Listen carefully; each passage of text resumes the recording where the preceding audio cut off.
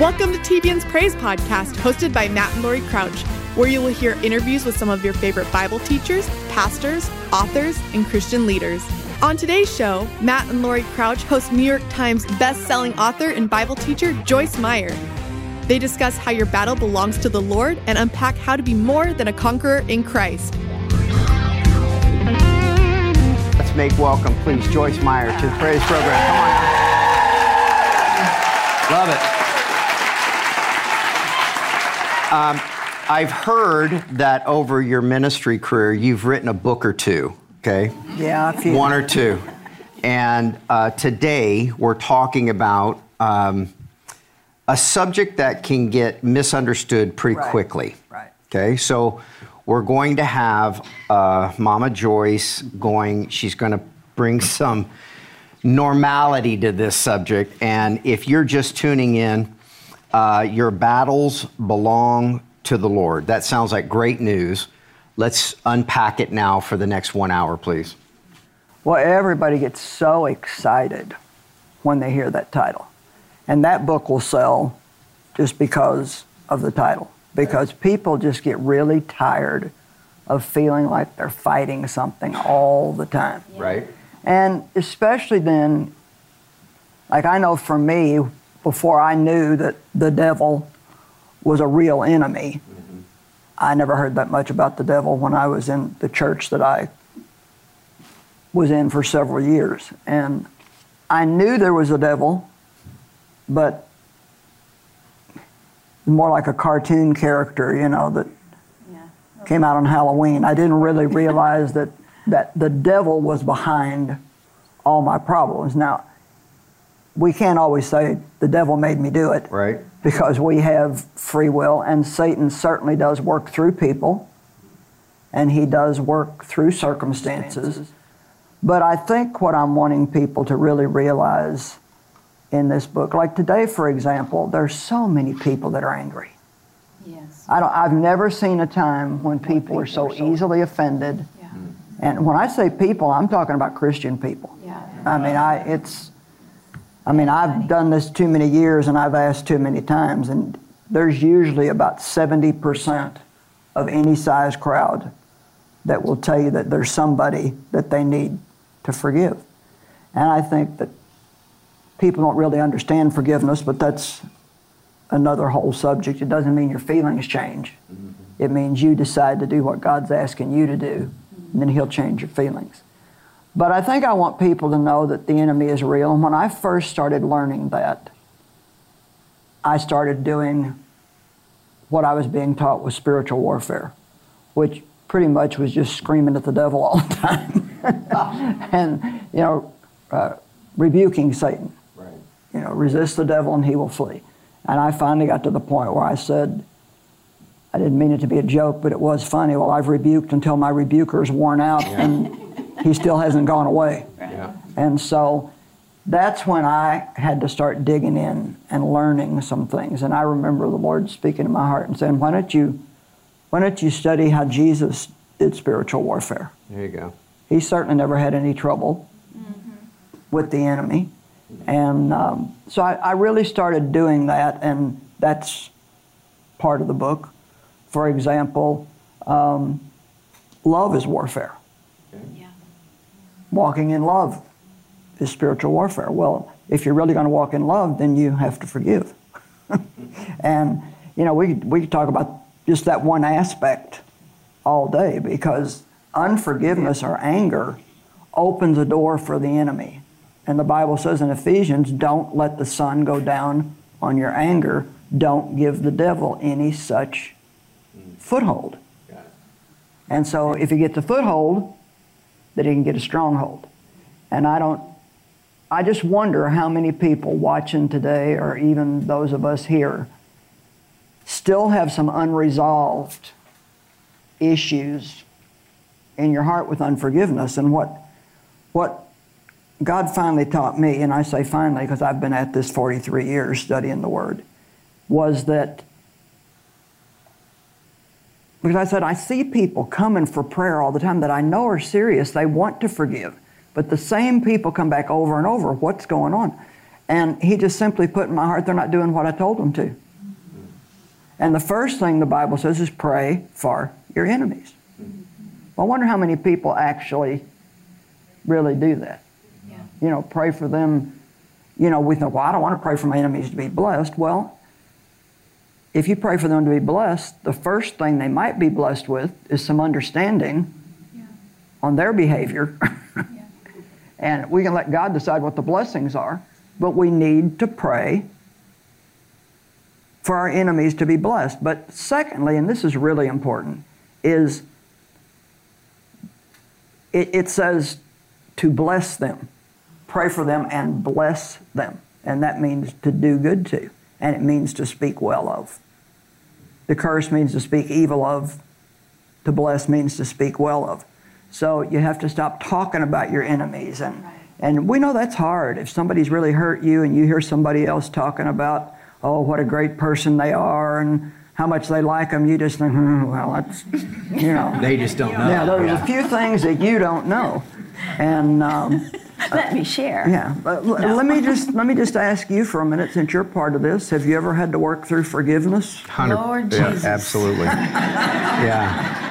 Yeah. I mean, we usually win that award in some regards. So, but at some point, you know what you're talking about in regard to this subject. And because what everyone loves about you is you will circumspectly kind of teach. Yeah. You're not, it's like I just kind of teach. You have been an open book, to all of us, and have taught all of us so well through your own experience. And a lot of people don't want to have to do that. They don't want to have to get raw and bear it all. Yeah. And you've done a beautiful job with that. Well, and I tell a story about my dad that really makes the point. I'd have to make it short and not the long version, but my dad sexually abused me for many years, and my mother knew he was doing it but didn't have the courage to confront him because she was afraid of him too. And so, I prayed the I forgive you prayer I don't know how many times, but I didn't want anything to do with him. I didn't want to be around him. If I had to go on holidays, the sooner I could get away, the happier I was. And, I'd send a little money for their birthday or whatever, but I wasn't really into the loving you thing yet, And as they got older, one morning I was praying, and, you got to be a little bit careful when you ask God, is there anything you want me to do? Oh. I mean, that can sound real spiritual. Oh, Lord, is there anything you want me to do? I surrender all. And then he asks you to do something you don't want to do. It's another story. And I really sensed in my heart that God said, I want you to bring your parents to the city you live in and take care of them until they die. Get them a house. Make sure they have whatever they need. Well, the first thing I did, and I am not lying, I rebuked the devil. Wow. I said, there is no way that God would ask me to do that. Yeah. Wow. It was incomprehensible to me that God would ask me to do that. It's like, well, how unjust. The first thing we think is, well, you never did anything for me. Yeah. Well, they never, and I said that to the Lord, they never did anything for me. And he said, well, you're breathing, aren't you? And so they gave me life. If it wasn't for them, I wouldn't be here. And really, even the way I grew up has turned out to be against the devil, not for him. Right. So what he meant for harm, God turned it around and worked it out for good. And so I just forgot about that. God could have possibly said that, went on about my business, but you know how God is. When he wants something, he usually doesn't be quiet about it. So it kept coming up, kept coming up. I thought, well, Dave and I, we maybe had enough money to buy a small house, but we didn't have the money to be buying people houses. And so I thought, well, I'll go to Dave, and he's going to tell me, no, there's no way we can do this. So that will be my out. Dave will tell me no, and you know how submissive I am when I want to. It works well in such occasions. I would have been more than happy to submit to that. Got it. But Dave, he said, well, if that's what God told you to do, you better do it. Wow. And I thought, no. Thanks a lot. So then I thought, well, we're going to buy them like a, I don't know, maybe a mobile home or, it's just not anything, just anything, just to get them in it. And the Lord said, no, you're going to buy them a nice house, and you're going to see to it they're taken care of. And when they first moved to our city, they could still manage on their own, but they needed help getting their groceries, they needed the lawn cut, they needed all these things that cost money that they didn't have. Mm-hmm. And so the whole thing was a big expenditure too. And then when people are elderly like that, you never know when they're going to need you, but whenever they're going to need you, you need to be ready to help them. So it was 3 years almost I had, since we bought them the house. And my mother called one day and she said, your dad's been crying all week and he wants to talk to you. Now keep in mind, he had never apologized to me for what he did. Never. And so I went over and I said, what's wrong? What are you crying about? And so then he said, I need to tell you that I'm sorry for what I did to you when you were a child. And he looked at Dave and he said, told him he was sorry too, and he said, because he knew Dave knew it, and he said, most men would have knocked my head off, but all you ever did was be kind to me. And so I asked him that day if he'd like us to pray with him for salvation, and he said yes. And then he asked if we would baptize him. So 10 days later, we baptized him in a church that we have in St. Louis, a church in the inner city. It's an outreach church, and I'll never forget when he came up out of the baptismal thing and he walked across the front. He lifted both his hands and said, praise the Lord. And he was on a walk, praise the Lord, on his walker, praise the Lord. And so I say it like this, and I don't mean it to sound wrong, but I thought I was buying a house, but really I was buying a soul. Yeah. Wow. And not that you can buy somebody's soul, but it may cost you something. Right. If there's somebody in your life that's really hurt you, showing them love, that's something they cannot understand. But the Bible says love never fails. And so love is spiritual warfare. And it's one of my favorite chapters in the book, and it's one of my favorite messages to preach. I love when you talk about how your battlefield is your greatest place of blessing. Because even in the Old Testament, there's story after story after story that when they fought the battle and they did it God's way, right, they took the plunder. Yeah. A lot of people don't realize that if you turn those things over to God, what Satan did mean for harm, God will work out for good. And I know we hear this scripture all the time, but I've lived long enough to tell you that I know by experience and the Word of God that it's true. All things work together.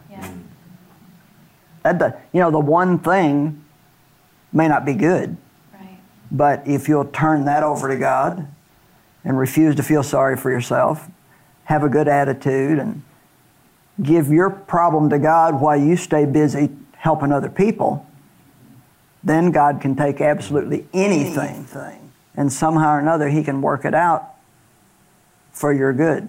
Have you ever noticed that sometimes when you're hurting real bad or you're having a problem, that no matter what you do, you can't help yourself, but at the same time, God will anoint you to help somebody else? There you go. You ever wondered why that is? No. Yes. What is it? Yes or no? Yes, I have. Yes. For you. It's because God doesn't really want us fixing our own problems. He wants us to turn our problems over to Him while we help somebody else. And the help we give other people is the seed we sow then for the harvest that we need from God. Beautiful. And in Psalm 37:3, it says, and this has been really important to me, trust in the Lord and do good, and so shall you be fed. And we miss the do good. Trust in the Lord and do good, And so I just see that so plainly now. It's like, you know, when I'm in trouble, all I would really have to do is take my own advice. Right. Don't you hate it? But it seems like I can't seem to get it to work for me, you know, at the time. And but I can go tell it to somebody else, and I'm like, oh, that's a word from God. That's exactly the word that I needed. So I think if we remember that God wants to fight our battles, and there is a warfare that we do, but it's not just screaming at the enemy all the time. First of all, the first chapter in this book is getting to know your enemy. Do we even know enough about, you know, I don't think there's enough preaching on the devil now. For a period of time in the church, there was way too much, and people got too spiritual warfare minded, and that was all they thought about or talked about. We don't need to glorify the devil by talking about what he's doing all the time, because God's doing a lot more than he is. But you still have to recognize when he's at work. Like, I'll tell you a funny story from this morning. I got up this morning and my email wouldn't work on my phone, and I kept getting this message that I had to have some kind of a password that I don't have these things. So now we're trying to find out who has the password, and we can't, the one person who has the password we can't get a hold of. And so bottom line is I'm trying to get this phone fixed the whole time that I'm coming here. And I'm trying to follow my own advice and do the warfare of rest, and, you know, not get bothered about it. But of all the mornings when that would happen, and you know when it got fixed? When I got on the ground here, it fixed.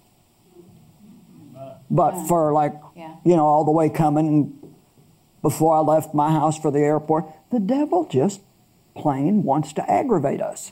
He wants to get us irritated and upset and aggravated. And so one of the ways that things we really need to do is get to know the enemy. You know, when the devil was trying to use Peter to keep Jesus from his suffering, and he said, "Oh no, Lord, this must never happen to you," when Jesus was trying to tell him what he was getting ready to go through. And he looked at him and said, "Get behind me, Satan. You're an offense and a hindrance, and you're in my way." And so here he recognized that it wasn't Peter that was trying to keep him from going to the cross, but it was the devil working through Peter's weakness. And I think the enemy knows everybody's weaknesses, including our own, better than we know them ourselves. So knowing yourself a little bit better is very helpful, and realizing that the enemy is going to work through people. And that doesn't mean people don't have a responsibility to change, and that doesn't mean that we can't talk to them about the things they do that hurt us. But in our prayers, we need to know how to deal with the enemy and let him know that we recognize what he's trying to do, because he likes nothing better than for us to blame everything on people. Yeah. We're talking about your battles belong to the Lord, Joyce Meyer. I have your book on the subject of, you know, spiritual warfare. We'll use that term, although that term, you know, has such connotations, negative probably connotations, that we're using that term kind of loosely here for time's sake. But there's, you know, what I ultimately think contextually, like what I love about your teaching and my understanding, your number one selling book, probably prior to this one, was Battlefield of the Mind, where you were talking about how the warfare is really an internal thing. So far you've said love is warfare, and obedience and those types of words that you're talking about are really what warfare is. You just mentioned a minute ago, you said, I started studying what Jesus did in regard to warfare. And so if you zoom out and kind of want to see the, you know, men like context. Women can start in the middle of a subject and work their way to the ends. But contextually, what I think Jesus said ultimately as he was, you know, ascending, all power has been given unto me in heaven and on earth. Well, I'm on earth, okay? So that applies to where we are right now. And therefore, go into all the world and do your thing, and lo, I'll be with you through the end of the age. All right. So if he has all power, that means the devil has no power because Jesus has it all. He delegates that to us. Mm-hmm. So the ultimate question is, how does the enemy get anything done if believers have all power residing in them? That's really what the discussion of this book is. And you're talking about love and patience and all this, the peace and rest. Well, like rest. I mean, if you think of Jesus, if you could give one word that you would say defines what he looks like, you'd have to say rested. He never got rattled, never got upset. I mean, in the temple, he chased out the money changers, so there is a righteous anger, but he always stayed in rest.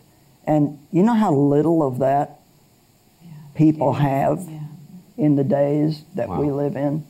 And the kind of rest that he's talking about is not laying down and taking a nap. Right. It's people can go on vacation and worry that they plan to spend their vacation time to figure out their problems. Wow. I'm gonna be on vacation soon, and I'll have time to figure this out. I'll have time to think this over.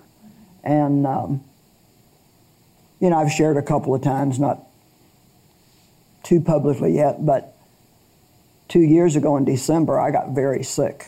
And I won't get into all the details, but turns out it was just the result of long-term working too hard. And stress is not always not being able to handle your life. It's just trying to do more than what any sane person could do.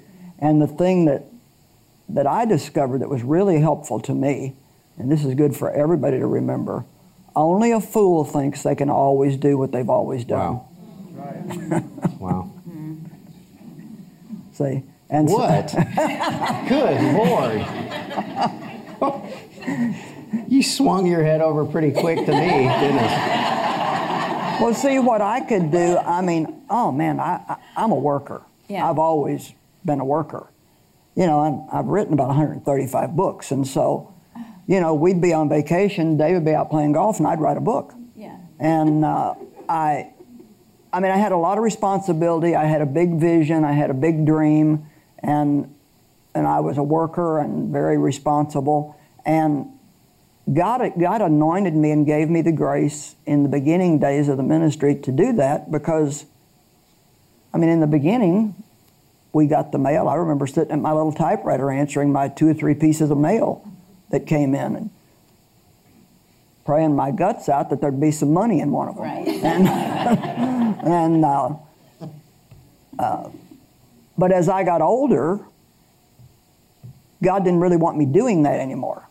That season was over in my life. I didn't have to do that anymore because I had other people that I could let do some of the things. And I really had to learn to say no. I really had to learn what I could do. And I'm in a position now where I can write my books, I can pray, I can study, I can put my messages together, I can do my TV, I can come and do things like this.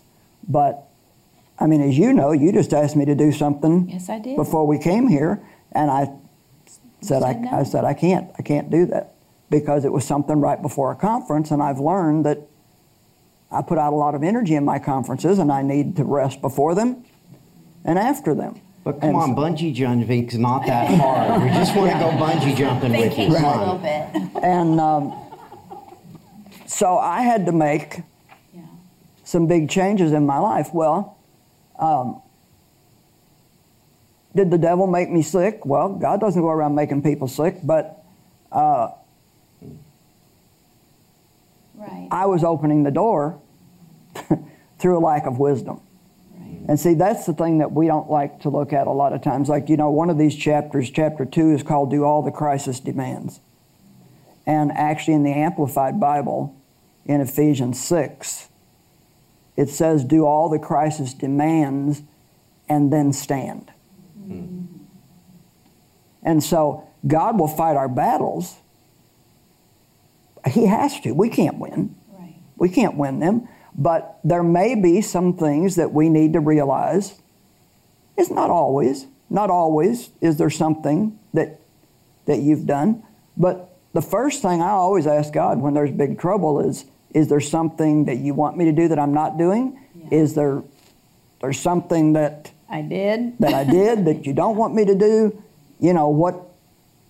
Yeah. And sometimes it's just stand or rest in me, but there's been times when the answers have been very practical things. Like I had to stop trying to be the 35-year-old Joyce Meyer.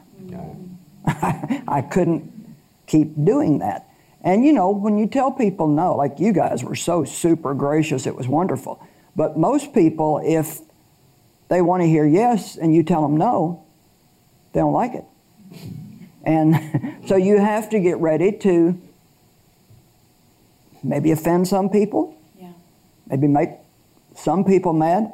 And I'm thinking about another situation that is an example from Dave's life. He was having what he calls the yips. I don't know exactly what that is yet, but he'd get like that real nervousy feeling inside. And Dave's a man of peace. He don't want anything to do with any kind of nerves, not mine or his or anybody else's. And he didn't know what was causing it. And he'd get this every night, and it was really bothering him. And when he prayed to God about it, God showed him that he was drinking a certain soda that had a lot of caffeine in it, and he'd go by this drive-through restaurant and get a 32-ounce one every day, and it was too much caffeine. And so he does not have diabetes, but sugar does the same thing to him now. And Dave could eat sweets all of his life, but he cannot eat sugar except rarely, once in a while, and he can't drink much caffeine. He drinks a little, but he can't drink much. Well, he had a problem. God healed me. But in that case, there was something God needed to show him. And just one more example, then we can go on to something else. My assistant, who's with us here, she had debilitating migraine headaches for years and years and years. I mean, really bad headaches. And was on medicine, saw doctors, had, everything. Still had these bad headaches. She had a headache basically almost every single day of her life. And did you go off of the sweetener for the headaches, or just she felt like that God spoke to her? I mean, the sweetener she used, she would get a cup of tea, iced tea, and put, 5 packages of this stuff in there and in her coffee. Soon as she went off of it, headaches quit. Wow. And so I am just saying that, you do want to use wisdom. You can't expect to feel good if you're going to live on junk food and never exercise and get 5 hours sleep every night when you really need 8. And so it's wise to ask God if there is something in this crisis that you need to do. And even then, sometimes your problems don't go away right away. And that's when he says, having done all the crisis demands, it's in the Classic Amplified, stand. But that word stand can also be translated abide. It's not like this, I'm going to resist the devil till he gives in, but it's resting in God. And so even in Chronicles, where we use the example of Jehoshaphat, and the Lord said, the battle's not yours, it's mine. The enemy you've seen today, you'll never see again. But he also told him what to do. He told him to send out singers and to praise and worship. And so he went and got on his knees and stayed there until they got the victory. So sometimes that's what God will tell you. Just be thankful. We hope you're enjoying the Praise Podcast. We'll get back to the interview soon. Spiritual warfare God's way. I think I'm understanding when you're talking about rest and peace and joy and love being kind of what warfare really is. I'm starting to track what this book is really telling us. But What are you saying in those two chapters? Okay, if you take Ephesians 6, okay, and it talks about how our fight is not with flesh and blood, but with principalities and powers and wickedness in high places. And it says, put on the full armor of God, that you may resist and stand. And having done all the crisis demands, stand firmly in your place. And then it starts to go through these different things. Put on righteousness. Put on your shoes of peace. Put on the belt of truth. Put on the helmet of salvation. Well, how do you do that? Okay, well, most people spend more time getting dressed physically in the morning than they do getting dressed spiritually. I mean, a lot of people won't even spend 3 to 5 minutes with God in the morning. You know, at this time in my life, I'm not going out the door without talking to God. You know, I'm just not doing it. Because the Lord told me a long time ago, you can't do what you're doing. I mean, I'll just tell you what He said, and stay alive if you don't spend time with me. Wow. Because the devil hates everybody, but he especially hates people that are preaching and spreading the gospel. We see the things that the Apostle Paul had to go through in order to do what he did. And so we all get attacked, but I think the more you're trying to do for God, and you don't have to be in public ministry to be a minister. I mean, we all have a ministry. Right. But you know, Paul said, seems to me when I try to do good, evil always comes. Mm-hmm. Well, isn't it that way? I mean, you make a plan to get up early and pray, and something's going to come to stand in your way. And that's when we need to realize that it's really not the kids knocking on our door that needs to upset us. It's the enemy trying to keep us from doing what we believe God told us to do. So what those two chapters are about is what it means to put on. You know, like the Bible says, like is there a color that doesn't look good on you, Lori? Oh, yeah. What? What color doesn't look good on me? I love every color on you. Okay, like. Good answer. Like. Good answer. You're right. I thought I'm Army green makes me look like I'm a dead person. Okay. I mean, it just looks, or like that mustard yellow color. Oh, gosh, I'm so bad in that. Well, I wouldn't go out in that. Red looks lovely on you. Yeah, red looks good. I mean, I wore red today. And the thing is we wear behavior that looks terrible on us as Christians. Goodness. Wow. That's good. Yeah. You know, to have a bumper sticker on your car that's a fish, and and cutting everybody off and yelling at people and maybe saying some nice little words you shouldn't be saying, and so we need to realize that Jesus has entrusted us with His reputation. Wow. Can you get a hold of that? It's a great responsibility. He's entrusted us with His reputation. Yeah. I mean, for some people, you're the only Jesus they're ever going to see. It's true. And so every day when we go out of our house, we go to work for the Lord. Yeah. And you can preach and not open your mouth. Matter of fact, probably how we live is much more important than all of our preaching to people. But let's take, the Bible says, put on righteousness. Well, how many people live under guilt and condemnation almost all the time? I mean, if you took a church full of people and you went down this list, how many are wearing your shoes of peace? Yeah. You know, well, your shoes are something you walk in. So he's talking about walking in peace. And, you know, you were talking about the last thing that Jesus said was to, you know, go into all the world and preach the gospel and I'll be with you. But one of the other last things he said was, my peace I leave with you. Yeah. Not as the world gives do I give unto you, but my own special peace I now give and bequeath unto you. So stop allowing yourselves to be upset and disturbed. Wow. And stop allowing yourselves. So we do have responsibility. And I think that we have to get over this thinking that God is going to do everything for us while we do nothing.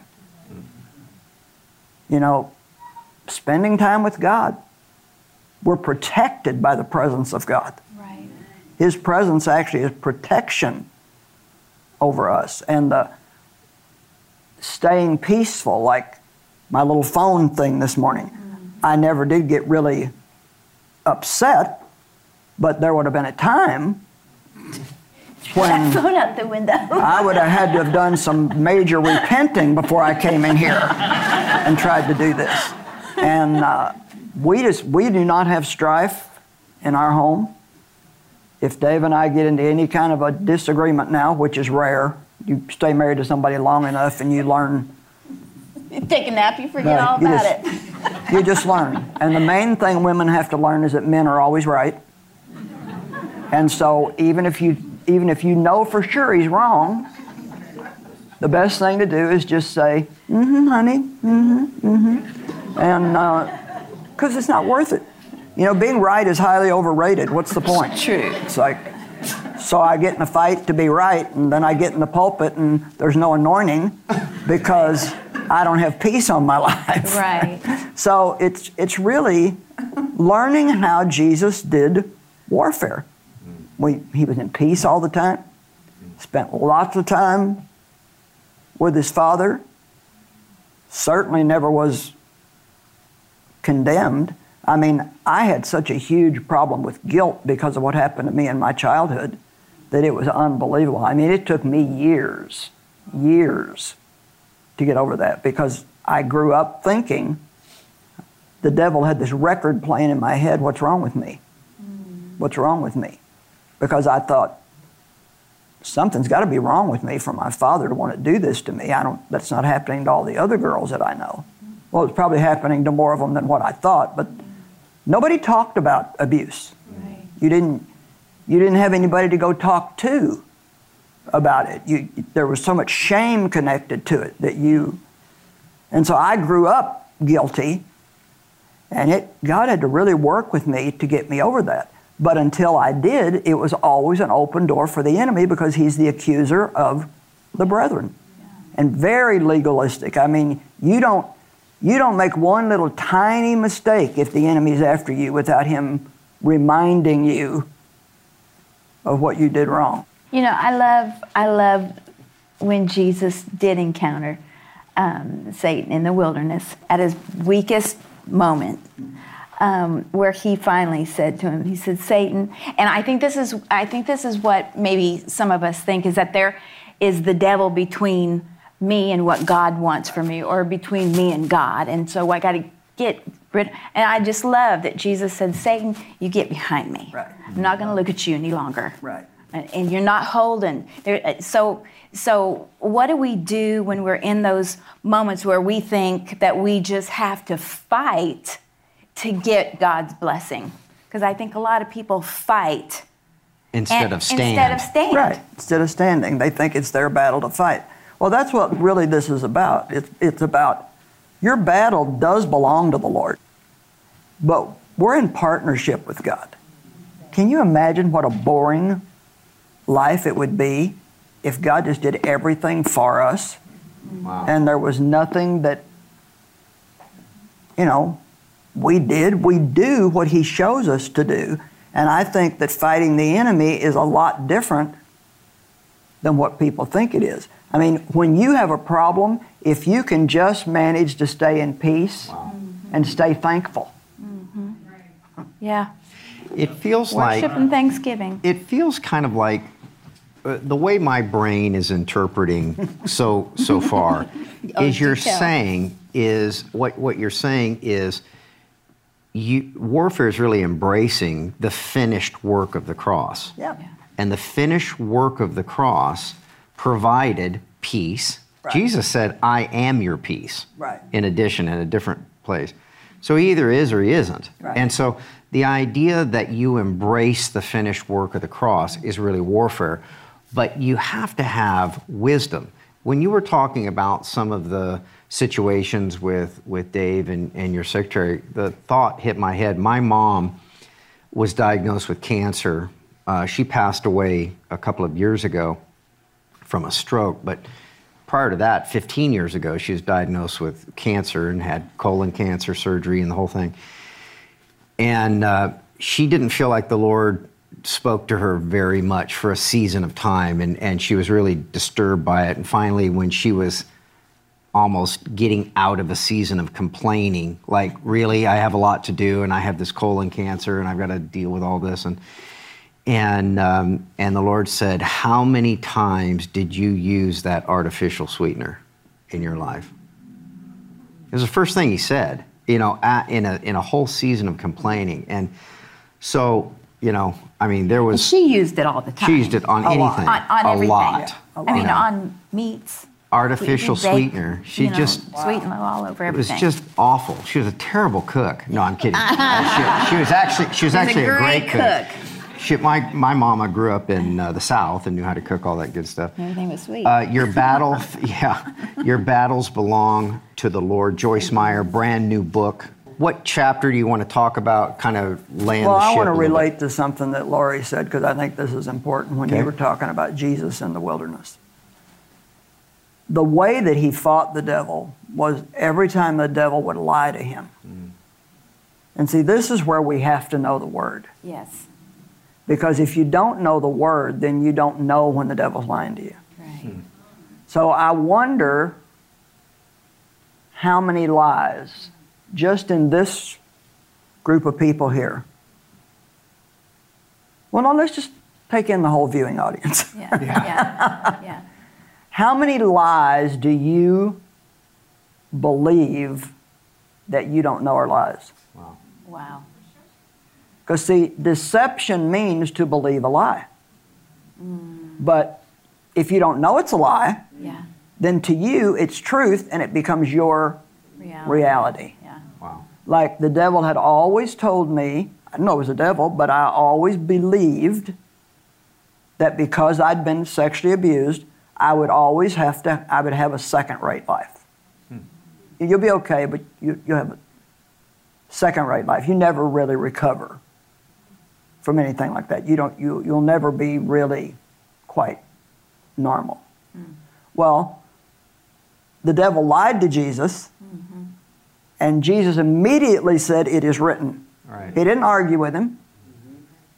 He said, "It is written," and he quoted the scripture that undid the lie. There you go. Truth to a lie. Yeah. Yeah. And so, as much as it makes you feel odd, I'm a strong proponent of confessing the word out loud. Yeah. Just to learn to talk back to the devil.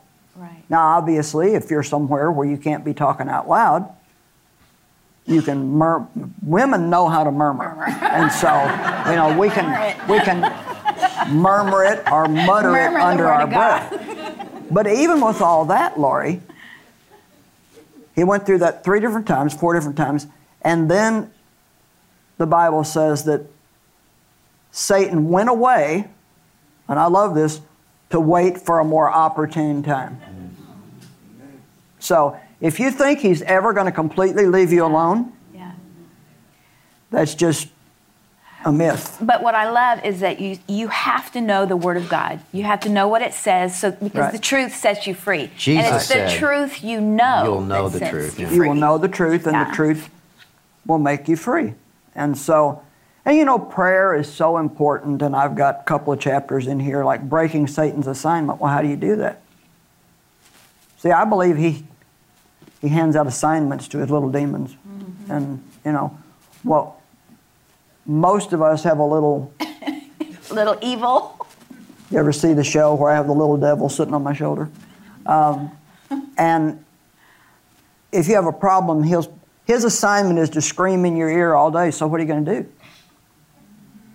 Well, you don't know what to do. That's the problem. You don't know what to do. Wow. And we need to just say, I don't have to worry about what to do, because I've prayed and I'll do what God shows me to do, but if He doesn't show me to do anything, then I'm going to wait on Him and give thanks while I do. Yeah. And if you're in a place where you could say it out loud, I think it helps you to do that. Yes. Now, you know, when you first start telling people to confess things out loud, you feel a little bit odd walking around in your house talking out loud. But, you know, I maybe have said in my lifetime now 5 million times, I am the righteousness of God in Christ. Thank you, Lord. Man. And I had to say that and say that. And see, every time you say it, it's like erasing one of those what's wrong with me lies. Yeah. And finally, I just was at Joel's last weekend preaching, Joel Osteen, and I said, you know, the devil's always trying to remind you of what you've done wrong. But God just gave me this little thing to give him. You've done more right in your lifetime than you have wrong. You take David, he committed adultery and murder, and yet God said he was a man after his own heart. How can you do that? Well, David did some wrong, but he did a whole lot of things right. Right. He really, really, really loved the Lord.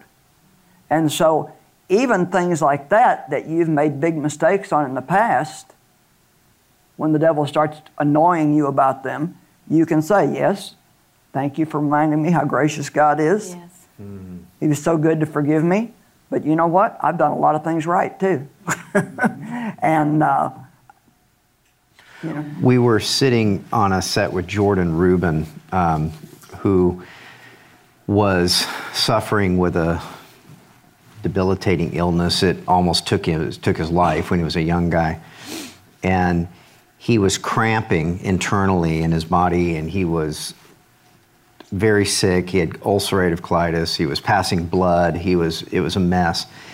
And the first thing he could think to thank God for in his condition was the 4 minutes in between the cramps, where I wasn't cramping and emitting blood and having to go to the bathroom 40 times a day. And that was 4 minutes, and then it grew to 6, then it grew to 8, and then it grew to 20. Yeah.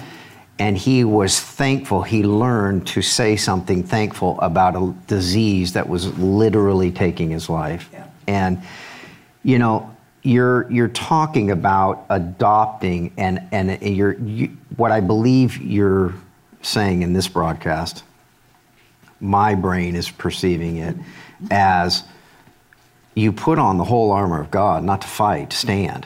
And the word says that, to stand. Yeah. So when you stand there in righteousness, in salvation, in peace, then the battle then is turned over to the Lord, and He fights it and wins it. You have to stand. You have to remain in peace. You have to know who you are. Thank you, in Lord. Christ. Okay. With that in mind, we got just a minute. We'll maybe have one little extra kind of final thought, but pray for the audience for this subject. This is fantastic. Thank you, Joyce. Father, we pray in Jesus' name for everyone who's hearing this, that they would know you, know who you are, but we also pray that they would know the enemy, that they would recognize when he's working and not blame it on people or circumstances, and that they would know who they are, that they would know who they are in you and the power of forgiveness, and that warfare doesn't have to be an exhausting fight where you just fight and wear yourself out. We can learn how to do spiritual warfare your way. Help them learn how to stay in rest, how to do the warfare of love, how to put on righteousness, how to tighten that belt of truth when they're in a difficult time, and to wear the helmet of salvation, to think like a person who is born again. Father, teach us all every day to be more watchful and to be more careful in our walk with you. I believe that you're going to open people's eyes and teach them things that they have not previously known, that the enemy is going to lose much ground. I ask you to protect this book, and I ask you to give it favor, that people would be drawn to getting it, that don't even know why they're getting it, but they would get some understanding about how they can have a wonderful, wonderful, victorious walk with you. In Jesus' name. Amen. Your battle belongs to the Lord. It really does. But if you don't know what to say to a lie, if you don't know the truth of a situation, this is why Jesus would say, you'll know the truth will make you free. If you don't know it's a lie, you don't know to speak truth to a lie. But ultimately, that's why this book exists. And Joyce, thank you for taking on this subject, because it has been misunderstood and completely kind of messed up for a while. Cast our cares on Jesus. Thank you, Lord. Because he cares for us. I love you, Joyce Meyer. Thank you so much. I think you're amazing. We enjoy it. Love it. We have about 30 seconds. Your final thoughts on this book? Well, just remember who you are in Christ, and that greater is He that is in you than he that is in the world. And you really are more than a conqueror. In Luke 10, it says, behold, I have given you power and authority over all the power the enemy possesses. He has power, you have power, but you have authority. Amen. Thank you, Lord. He doesn't have authority. You do. Beautiful. Thank you for listening to this episode of TBN's Praise Podcast. If you enjoyed today's interview, be sure to subscribe to the podcast, share it with a friend, and consider leaving a review. We look forward to having you join us back here next week.